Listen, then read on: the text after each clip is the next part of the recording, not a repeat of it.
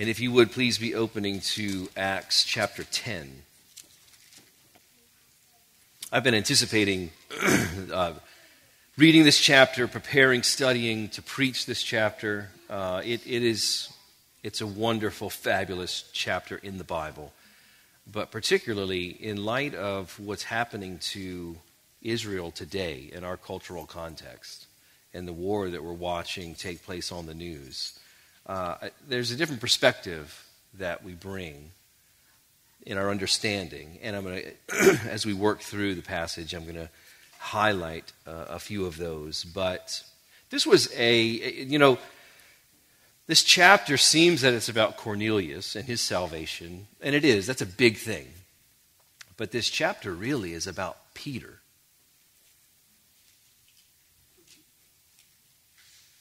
I got a bunch of qualifiers going on in my head. It's about both, but it's about what God does and communicates to Peter in order to bring about salvation to the nations. And he's got to adjust some things in Peter's thoughts. And a lot of times God has to adjust some things in our thoughts, right? He needs to adjust some things so we can get on his plan. Because we really do have a gospel that goes beyond all boundaries, all restraints. The power of God shows up in so many ways. So we're going to look at the chapter in its entirety. So if you would please follow along as I read from God's word. At Caesarea, there was a man named Cornelius, a centurion of what was known as the Italian cohort, a devout man who feared God with all his household, gave alms generously to the people, and prayed continually to God. About the 9th hour of the day, he saw clearly in a vision an angel of God come in and say to him, "Cornelius." And he stared at him in terror and said, "What is it, Lord?" And he said to him, "Your prayers and your alms have ascended as a memorial before God, and now send men to Joppa and bring one Simon who is called Peter. He is lodging with one Simon, a tanner, whose house is by the sea." When the angel who spoke to him had departed, he called 2 of his servants and a devout soldier from among those who attended him, and having related everything to them, he sent them to Joppa. The next day, as they were on their journey and approaching the city, Peter went up on the housetop about the 6th hour to pray. And he became hungry and wanted something to eat, but while they were preparing it, he fell into a trance and saw the heavens opened and something like a great sheet descending, being let down by its 4 corners upon the earth. In it were all kinds of animals and reptiles and birds of the air. And there came a voice to him, "Rise, Peter, kill and eat." But Peter said, "By no means, Lord, for I have never eaten anything that is common or unclean." And a voice came to him again a second time, "What God has made clean, do not call common." This happened 3 times, and the thing was taken up at once to heaven. Now while Peter was inwardly perplexed as to what the vision that he had seen might mean, behold, the men who were sent by Cornelius, having made inquiry for Simon's house, stood at the gate and called out to ask whether Simon, who was called Peter, was lodging there. And while Peter was pondering the vision, the Spirit said to him, "Behold, 3 men are looking for you. Rise and go down and accompany them without hesitation, for I have sent them." And Peter went down to the men and said, "I am the one you were looking for. What is the reason for your coming?" And they said, "Cornelius, a centurion, an upright and God-fearing man, who is well spoken of by the whole Jewish nation, was directed by a holy angel to send for you to come to his house and to hear what you have to say." So he invited them in to be his guests. The next day he rose and went away with them, and some of the brothers from Joppa accompanied him. And on the following day they entered Caesarea. Cornelius was expecting them and had called together his relatives and close friends. When Peter arrived, Cornelius met him and fell down at his feet and worshipped him. But Peter lifted him up, saying, "Stand up, I too am a man." And as he talked with him, he went in and found many persons gathered. And he said to them, "You yourselves know how unlawful it is for a Jew to associate with or to visit with anyone of another nation. But God has shown me that I should not call any person common or unclean. So when I was sent for, I came without objection. I asked then, 'Why have you sent for me?' Cornelius said, 4 days ago, about this hour, I was praying in my house at the 9th hour, and behold, a man stood before me in bright clothing and said, 'Cornelius, your prayer has been heard, and your alms have been remembered before God. Send therefore to Joppa and ask for Simon, who is called Peter. He is lodging in the house of Simon a tanner by the sea. So I sent for you at once, and you have been kind enough to come. Now therefore we are all here in the presence of God to hear all that you have been commanded by the Lord." So Peter opened his mouth and said, "Truly I understand that God shows no partiality, but in every nation anyone who fears him and does what is right is acceptable to him. As for the word that he sent to Israel, preaching good news of peace through Jesus Christ, he is Lord of all. You yourselves know what happened throughout all Judea, beginning from Galilee, after the baptism that John proclaimed, how God anointed Jesus of Nazareth with the Holy Spirit and with power. He went about doing good and healing all who were oppressed by the devil, for God was with him. And we are witnesses of all that he did, both in the country of the Jews and in Jerusalem. But they put him to death by hanging him on a tree. But God raised him on the third day and made him to appear, not to all the people, but to us who had been chosen by God as witnesses, who ate and drank with him after he rose from the dead. And he commanded us to preach to the people and to testify that he is the one appointed by God to be judge of the living and the dead. To him all the prophets bear witness that everyone who believes in him receives forgiveness of sins through his name." While Peter was still saying these things, the Holy Spirit fell on all who heard. And the believers from among the circumcised who had come with Peter were amazed because the gift of the Holy Spirit was poured out even on the Gentiles. For they were hearing them speaking in tongues and extolling God. Then Peter declared, "Can anyone withhold water for baptizing these people, who have received the Holy Spirit just as we have?" And he commanded them to be baptized in the name of the Lord, in the name of Jesus Christ. Then they asked him to remain for some days. Lord, would you stir faith in us for all that you do to expand your kingdom, and for the gospel to go into the hearts of everyone who fears you. We want to trust you and have faith for that. We thank you. In Jesus' name we pray. Amen. Sometimes we can have some preconceived notions and ideas of what we think God will do in any situation or in our lives. And I think Peter shows, and what is very similar to Peter's thought process, I think, in terms of thinking of the Gentiles, is very similar to how Jonah felt about the Ninevites. He didn't want to go to Nineveh. Do you know why? It's revealed way in the last part of chapter 4 in Jonah. Jonah said, "God, this is why I didn't want to come here, because I knew you would forgive them. I don't like these people, and I don't want you to like them, but you forgave them. This is why I didn't want to come." Jonah knew something about God, that he said, "I don't want to go there because you're gracious, and you're merciful, and you're forgiving, and I want them to be punished." So that thought process from Jonah carries into the Israel as a nation for centuries. But all that God is doing here with Cornelius, with the Gentiles, it's all according to God's plan. We often think we know God's plan well enough that we'll begin to make assumptions about his character, about his actions. And sometimes we need to be reminded of the great prophet Mike Tyson, the boxer, who said this: "Everyone has a plan until they get punched in the mouth." Sometimes we just get punched in the mouth when it comes to what we think about God, and it stuns us, and we have to say, "All right, God, you need to reorder how I'm thinking about things." See, God's accomplishing his plan, and our plan needs to get on his page, not the other way around. But we need to make sure we know his plan. This chapter shows competing plans between God and Peter. Peter needed a supernatural lesson to reorder his perspective, to reorder his assumptions and plan in order to include those that he thought too unworthy or unclean to receive the love of God. See, the unclean and the common, they needed to receive the punishment of God. God was changing Peter's mind in order to change everybody's mind.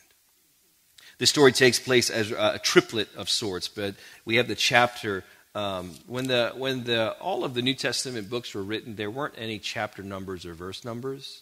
It was just a flowing thought. that came several hundred years later when everybody started doing that. So sometimes the breakup of paragraphs and chapters and chapter numbers sometimes it messes with the flow of thought. But the healing of Aeneas and the resurrection of Tabitha that we looked at last week, the experience with Cornelius fits with those. Because Luke is wanting to show, hey, the power of God shows up over sickness and disease. It shows up over death itself, but now it shows up over discrimination.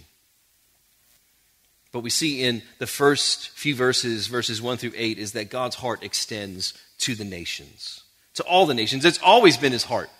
It's always been his desire. Cornelius is representative of God's heart to draw all those who will call upon him. And Cornelius is described as a God-fearer. This was a title for Gentiles who wanted to follow the Ten Commandments, but they stopped short at circumcision and kosher foods. They're like, I kind of want to eat what I want to eat. Don't want to do the circumcision thing, but I really love God, and I think he's going to send the Messiah one day. They were called God-fearers, different than a proselyte.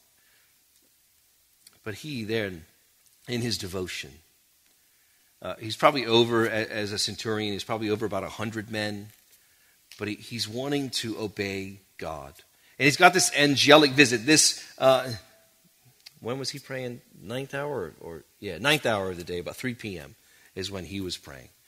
That was typical of how Daniel prayed. He prayed 3 times a day, and so people who were devout, they just wanted to follow the model maybe that Daniel did. So he was maybe doing the same thing. Peter at noon, probably doing something similar in his prayer time.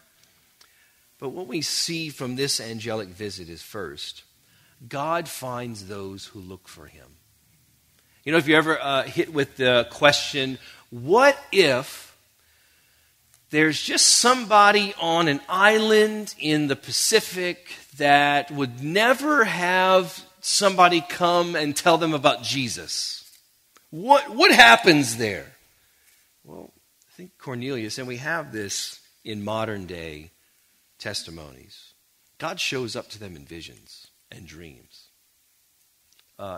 Particularly in Muslim countries, Jesus shows up in Muslim people's dreams all the time.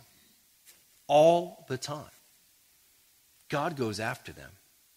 Now what it seems to do, what it did with Cornelius, the angel didn't explain the gospel, because the gospel, God wants to involve people in that, so people then go. But God sends the people too. That's why our obedience to the Great Commission to go to the ends of the earth is what? God's already doing something. We want to participate with what he's doing and be able to enjoy the party of heaven that sees someone come to faith in Christ. But we also see from this angelic visit that terror is a common response to seeing angelic visions. I have a cynicism that just comes naturally to me, that I just don't, maybe because I'm Gen X, I don't know, but I don't believe something right away. Like, let's see. When we see in the New Testament, when angels appear, the first response is, oh no. Not, wow, I just went to heaven. Now, people who say they have a heaven experience, I think they had something.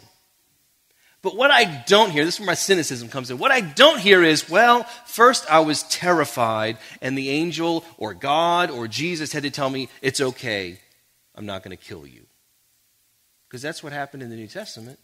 Mary, Joseph, Zechariah, the father of John the Baptist, when they encountered holiness, they were immediately aware of their woe, like the Isaiah, woe is me.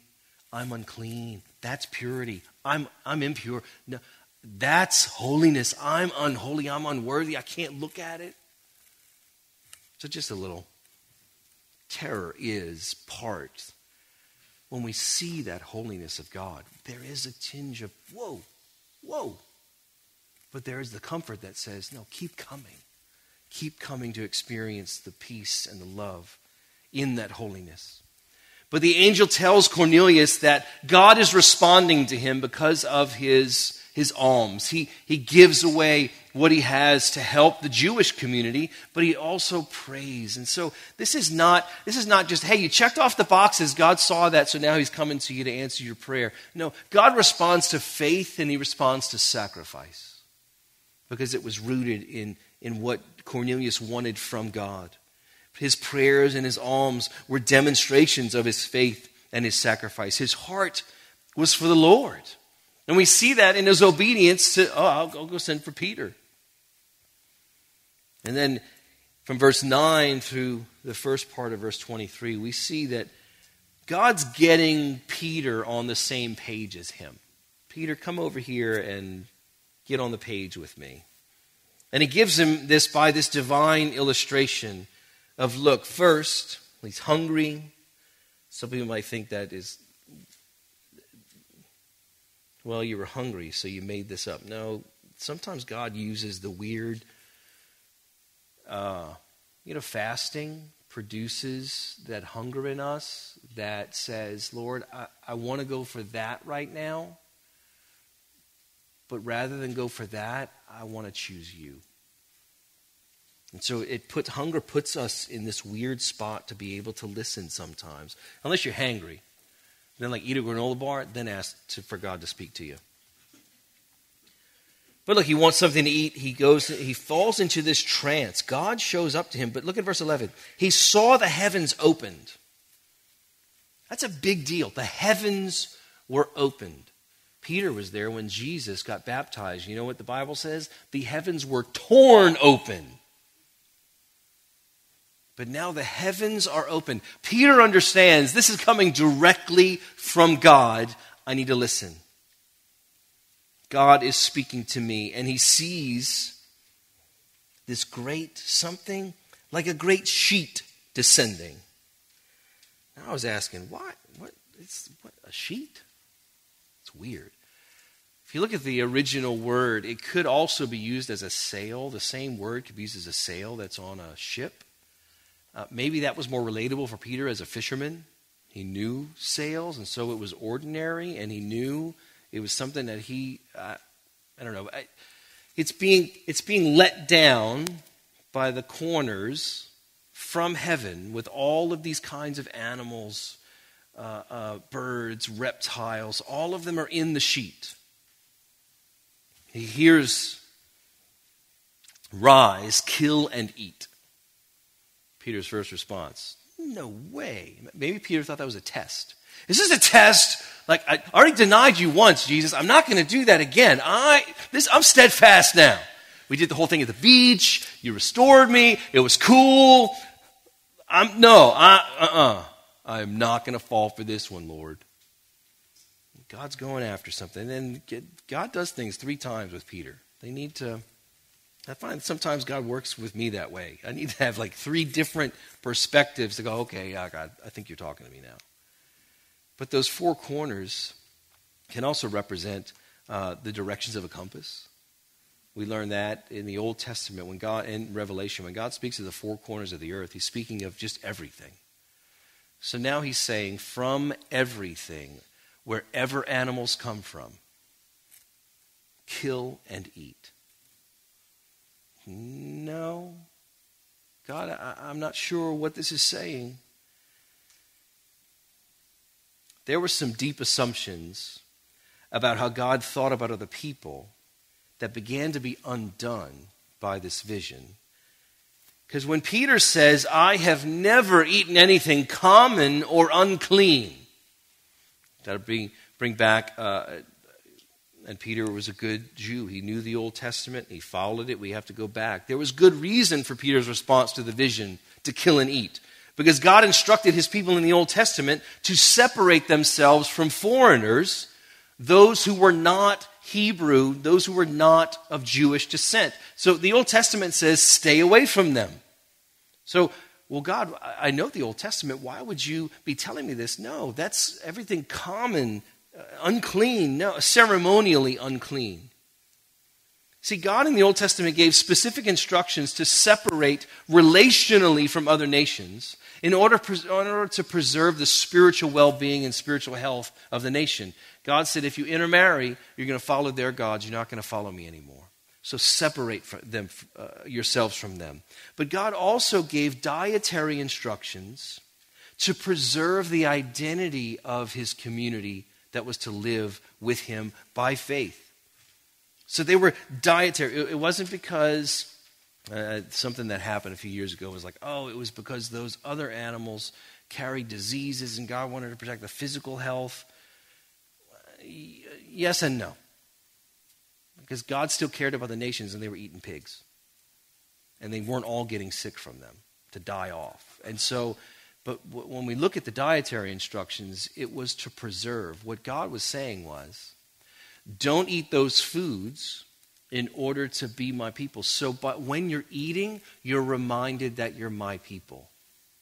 And when people look at you, they are reminded, oh, you eat kosher, you eat those things, you have all those restrictions because you're God's people. It was to preserve their identity as a physical reminder that they would be eating their identity almost, but also for others to look in and see that as well. Now, God is communicating to Peter that the Old Testament fast, it's over. We don't have to fast anymore. There's a new way to think about food. There's a new way to think about outsiders, particularly Gentiles. And there's evidence that Peter has begun to put the pieces together. He's already begun, even before the men show up, he's getting the lesson after 3 times. And he's told by the Spirit, go with them without hesitation. In other words, go with them without distinction. Don't make a distinction about the people that you're seeing that are asking for you. Go with them because I sent them. This is a revolutionary moment for Peter. He had good reason for hesitation for the Gentiles because throughout the history of Israel, most Gentile nations wanted the Jewish nation to be exterminated, to be non-existent. This is the tension that we see in the present conflict with Israel and Hamas. History is replete with examples of nation after nation that strove to exterminate the Jewish population. The hatred for Jews is all strung all through human history because it's from the devil.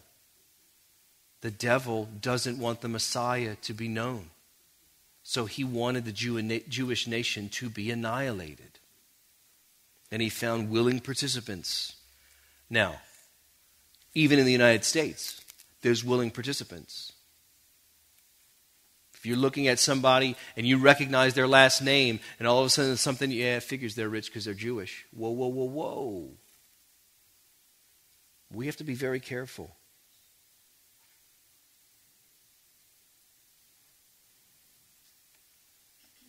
There's a hatred of Jews that we don't understand either. And that's what we're seeing played out on the world stage. When Hamas attacked Israel, other Muslim nations celebrated by giving a day off. We don't understand that type of hatred. And because of the United States' posture as a friend to Israel, that's partly why we don't understand. But when you think about Peter's hesitation, and you think about the zealots that were following, even Simon the zealot that followed Jesus as one of his 12 disciples. Remember, a zealot said, we got to get Rome out of here. And the Romans treated the Jews with disdain. Think of the book of Esther with Mordecai seeking literally to annihilate the Jews. There's some of this we don't understand. So it also puts some of Jesus' teachings into perspective. When Jesus is teaching, and I was reading this past week in John, around chapter 7 or 5 through 7, I forget where it was, because that was the portion I read. When Jesus had some of his disciples that left because his teachings were hard. These are hard sayings. I got to walk away. Why were they so hard? Because when Jesus says stuff like, love your enemies and pray for those who persecute you, Jesus is talking about those that want you dead and those that are active in seeking your annihilation and your extermination and your subjugation on this earth. Puts it in a different perspective. See, when we read those, it's like, man, I got to put up with the people that annoy me. I'm so annoyed. Just annoyed by that person. That's our persecution. We don't walk around with people on the earth that want us some. I mean, there are terrorist groups that want Americans dead, but we don't feel that because we're not neighbors with them. But when somebody who is neighbors with somebody who wants you dead, that puts Jesus' sayings in a very different light. And it makes sense that some people walked away. It's just too hard, Jesus. No, I'm not willing to do that. The vision Peter received, it reached into, one, eating foods, because in Mark we see that he declared, when Jesus is talking about what goes into the body is what, not what defiles, but what comes out of the body, out from the heart is what defiles. There's little parentheses that Mark includes. It says, thus he declared all foods clean. So there's some huge ramifications that are happening, because now the fast is over, you can eat anything. But it's also a relational change too. It began a new relationship with God and his people. A new relationship with God and Israel, and a new relationship with God because we are the new Israel. Now, does God have special affection for? Yeah, I believe so. Israel's still his nation, but God's not looking to be a theocracy anymore over the nation of Israel to set up a king. And the Zion that we see in the Old Testament is now what we're looking for in heaven. The New Jerusalem is that Mount Zion. But yeah, things need to play out on the world scene too. The temple needs to be rebuilt in order for the abomination of desolation to come and set himself on the throne, on the altar of sacrifice, and establish a throne. I think all that needs to take place still. But God doesn't have the same type of relationship. He doesn't have the same type of covenant with Israel anymore. Jesus fulfilled that, and now we bear the new covenant markings of all the promises that God wants to bring to the church. But Romans helps us. The Apostle Paul says, hold on, Gentile. Don't act like you got everything. Because you got to appreciate, and I think that's where we come from as believers, why we have an affinity and affection for the nation of Israel, for Jewish people, is because Jesus is Jewish. That's what we're appreciative and we're thankful. Now, what also should happen with believers, with Christians throughout the world, there should be we have to be careful about our call for justice and our anger with things. There should be also a brokenness that comes. Israel has a right to defend themselves. They were provoked. They have a right to defend themselves. It's quite merciful that they said, you better leave. What other nation does that? Hey, just want to let you know, like Japan didn't do that on December 7th, 1941. That's not how it works. But yet, we're coming. You have time. It's already merciful. Forgot where I was going with that. Oh, well. Oh, they have a right to defend themselves. But we have to also be broken. We're broken by Israeli children bludgeoned and butchered. But we also, as believers, we feel something for the Palestinians too. Because they need to be saved too. And that's what this chapter brings to bear. God wants, and in his sovereignty and how he works things out, I don't know. But he has a heart for everyone to know Jesus. And we should reflect that. We should reflect that in our tone. We should reflect that in our tears. We should reflect that in our desire that people would hear from us. Peter starts putting things together because he's told without hesitation, but look at verse 23, the first part, first sentence. So he invited them in to be his guests. Peter has already applied the vision. He's already applied it. This was unlawful. This is what Jews didn't do. You didn't invite Gentiles into your home because then all of a sudden you made your entire house unclean. You can't go to the temple because it's ceremonially unclean. You need to wait 7 days after you purify everything. And so you just didn't do that. But here Peter says, come on in, be my guests. Isn't that wonderful that Peter's doing that? Now, later on, Paul has to, and we learn Paul writing in the Galatians that Peter was swayed at another point in his ministry, swayed with Barnabas to not hang out with the Gentiles. Like, yeah, we're just going to, yeah. Paul had to say, no, that's not the way it is. And I'm sure he said, Peter, remember Cornelius. Remember what God has done. See, and he invites them in to be the guests, and that meant, come in, eat, spend the night. Tomorrow we'll go on the journey because it was about 31 miles and it took a long time to walk that. See, eating in Eastern culture is much different than how we know it to be. It was much more than just the substance that we're putting in our mouths. Eating was about relationship. The one that you were with, you were establishing a covenant with. Peter's invitation to them and his quick obedience to the Spirit was a huge moment of understanding what the Lord, that the Lord was reordering his perspective, his understanding, and his plan of how he thought the gospel would spread. And we learn this last part of verse 23 through verse 35. See, it spills over. If you have a heading, and it starts at verse 34. It seems like verse 34 and 35 are connected. In my mind, they're connected to the other ones. Where Peter says something very profound. He says, God shows no partiality. He accepts those who fear him. See, the acceptance now is not based on a preference that Peter or the Jewish nation would have of Gentiles. Now, the acceptance is based on God's definition. And it's important, and what was reordered was Peter's associations. He was now building gospel associations because he tells them first, he says to Cornelius, and Cornelius just worships. And the heart of Cornelius is, I just want what God wants, and this is who God sent. All right, I'm going to bow down and worship him. Peter says, no, I too am a man. But why in the world did you go through all this trouble to bring me here? Because this is what Peter says. Look at verse 28. And he said to them, you yourselves know how unlawful it is for a Jew to associate with or to visit anyone from another nation. That's deep.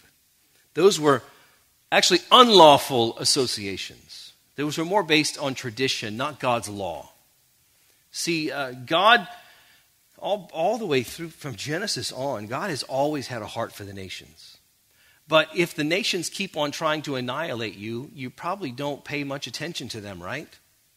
And so what the Jewish nation did, especially the Pharisees, with adding so many laws to the Old Testament, they just kept adding and adding and adding.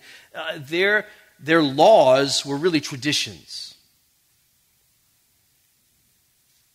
We understand where it came from.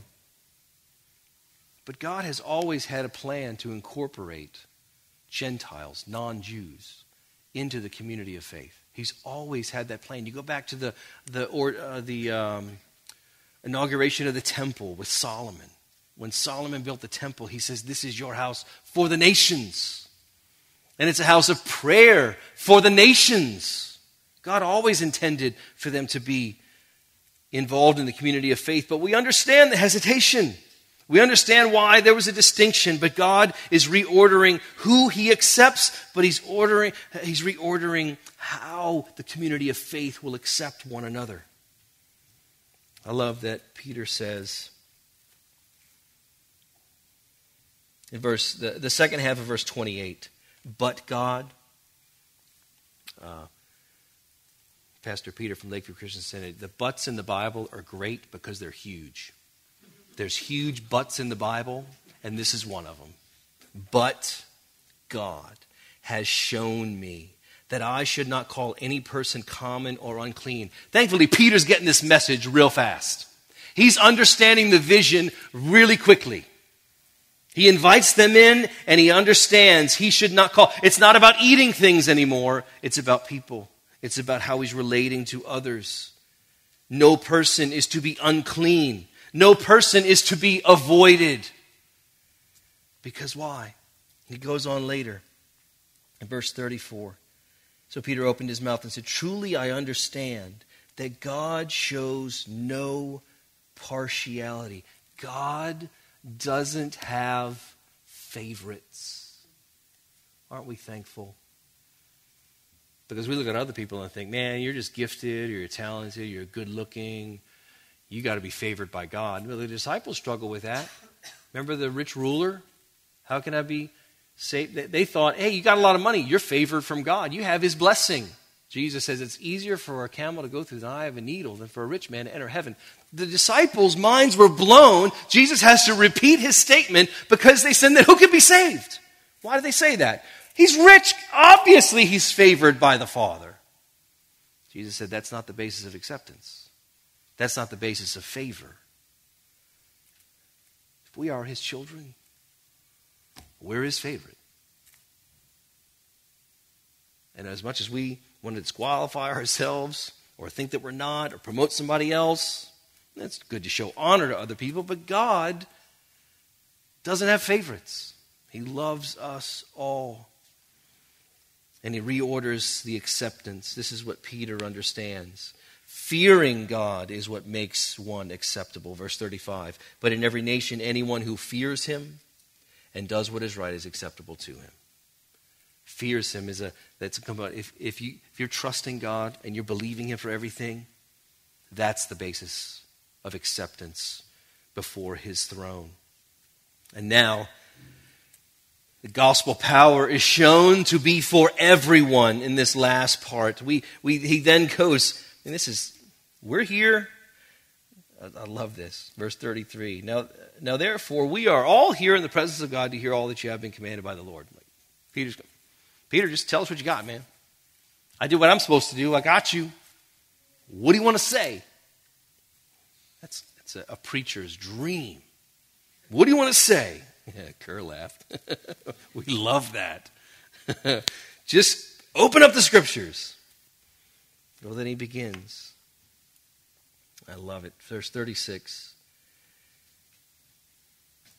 As for the word that he sent to Israel, preaching good news of peace through Jesus Christ. And he begins to unfold really what the core of the gospel is. Interestingly, this is the outline. These verses are the outline of the gospel of Mark. Mark probably used Peter's eyewitness testimony to write his gospel account. That's why there's weird inclusions of details that are unnecessary, usually because that's from an eyewitness. An eyewitness will say, yeah, we were wearing blue that day. I don't know why. You just have all these unnecessary details. They're all over the gospel. And that's probably because Peter was telling Mark everything that happened, just taking him down the journey. Another cool thing is that Luke probably used a lot of Mary, the mother of Jesus, a lot of her eyewitness testimony to write his. So I love those intricacies and how God uses the perspectives to bring the fullness of the revelation of Jesus to us.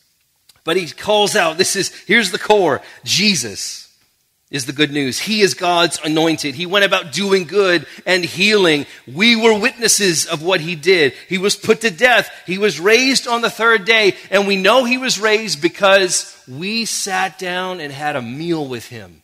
We ate and drank with him. That's not usually something that you would say if it was an angelic visit. Jesus really did cook some fish, and he ate it with them to show them it really is me. I'm eating this. It's not like falling through me. I'm not this weird illusion, and that I put the fish in my mouth and it falls out the back of my head. No, he really did ingest it because he's real. He's alive. And Peter says, and we're witnesses of this. So you have to always wonder, Oh, and then Jesus is the judge, but then we have forgiveness through faith in Christ. Praise God, we have forgiveness through faith in Christ. And then the Spirit is poured out on the Gentiles. Verse 44. The Spirit interrupts Peter. Peter didn't even get to finish his sermon. While Peter was saying these things, the Holy Spirit fell on all who heard the word. Oh. And they began speaking in tongues and extolling God. What are we seeing? See, we had a Jewish Pentecost in chapter 2. We had a Samaritan Pentecost, chapter 8. Now we have a Gentile Pentecost. And Peter is at all three occasions to give authenticity, but also authority, because he was looked at because he stood up on the day of Pentecost, he's looked at as the leader of the disciples. And God used him to authenticate this is real. The gospel's power is for everyone who believes. Now, do we believe the gospel's power? That's where we come in, because sometimes we doubt it. Do we believe the power of the gospel to show up in the categories of our lives that we're asking the Lord for? Like we prayed through last week. Keep on asking, keep on praying. Because God's kingdom is expanding. And you know, he doesn't need us. He really could. He could use angels to say everything. But he doesn't do that. He uses us. He uses our stuttering. He uses our blending of words like I always do. He uses everything. He uses how we are, because we are his witnesses.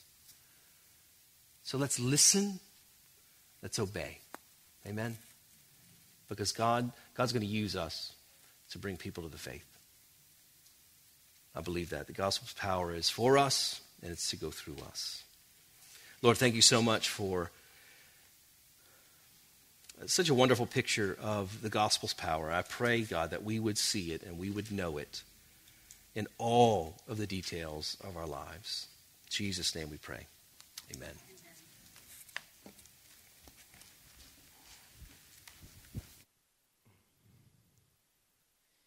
I thank God that he saved Cornelius. And in some sense, he saved Peter. I don't know. Jeff preaching just made me remind me of the call of Paul. And the statement can still be true for here. God sent Peter to Cornelius because he had us in mind. God going after the Gentiles results in our salvation. So, I could go on that. You give a preacher a microphone, he goes forever.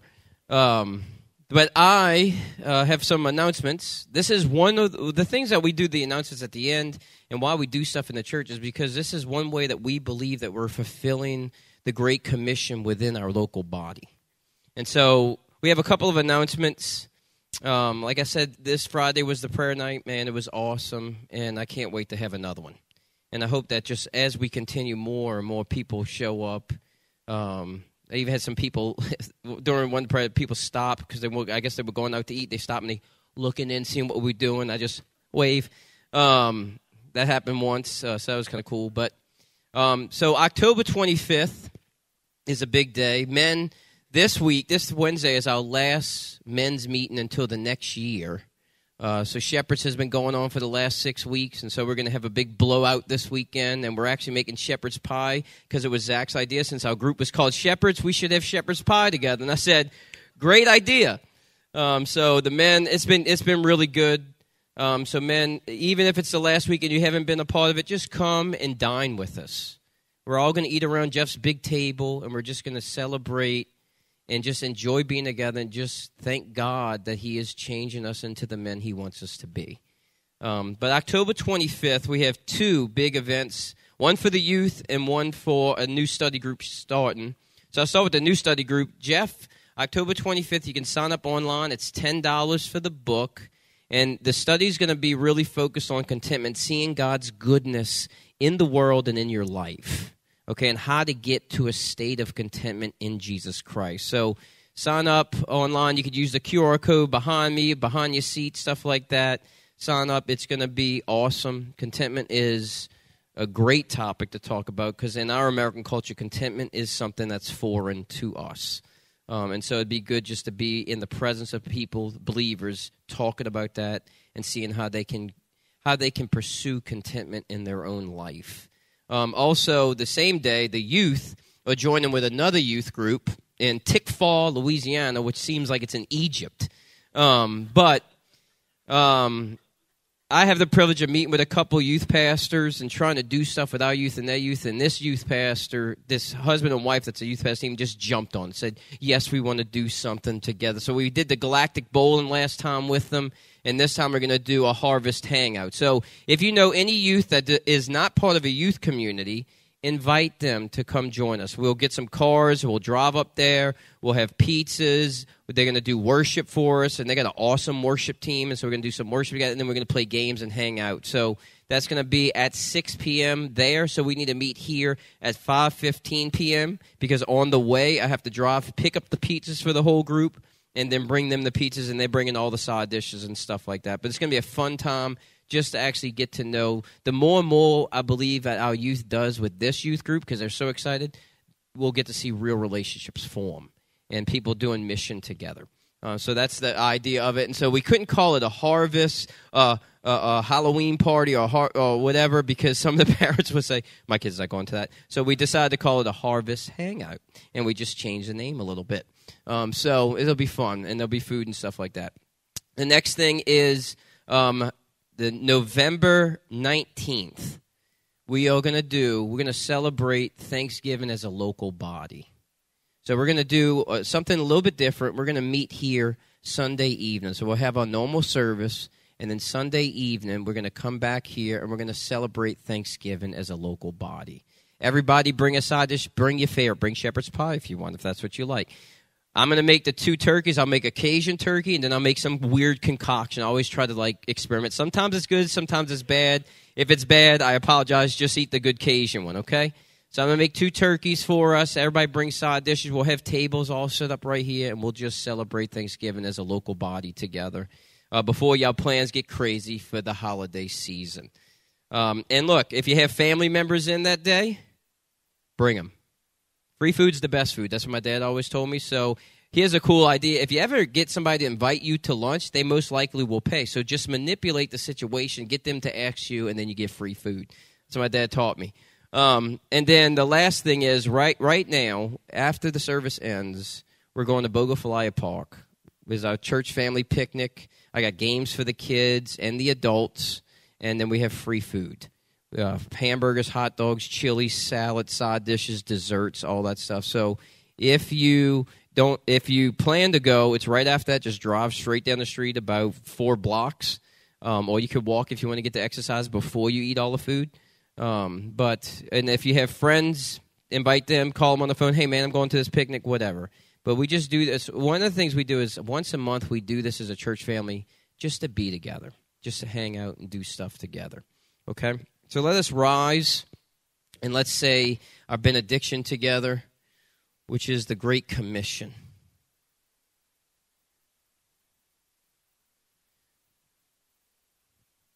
Listen to the sermon. We get to see that this first phrase, all authority in heaven and on earth has been given to me. I love that phrase. Even with what's going on right now in Israel, Jesus still has authority over there. And so let's say this Great Commission together, and let's say it and ask the Lord that he would do it together for us. Go therefore, make disciples of all nations, baptizing them in the name of the Father, the Son, and the Holy Spirit, teaching them to observe all that I have commanded you. And behold, I am with you always to the end of the age. God bless you.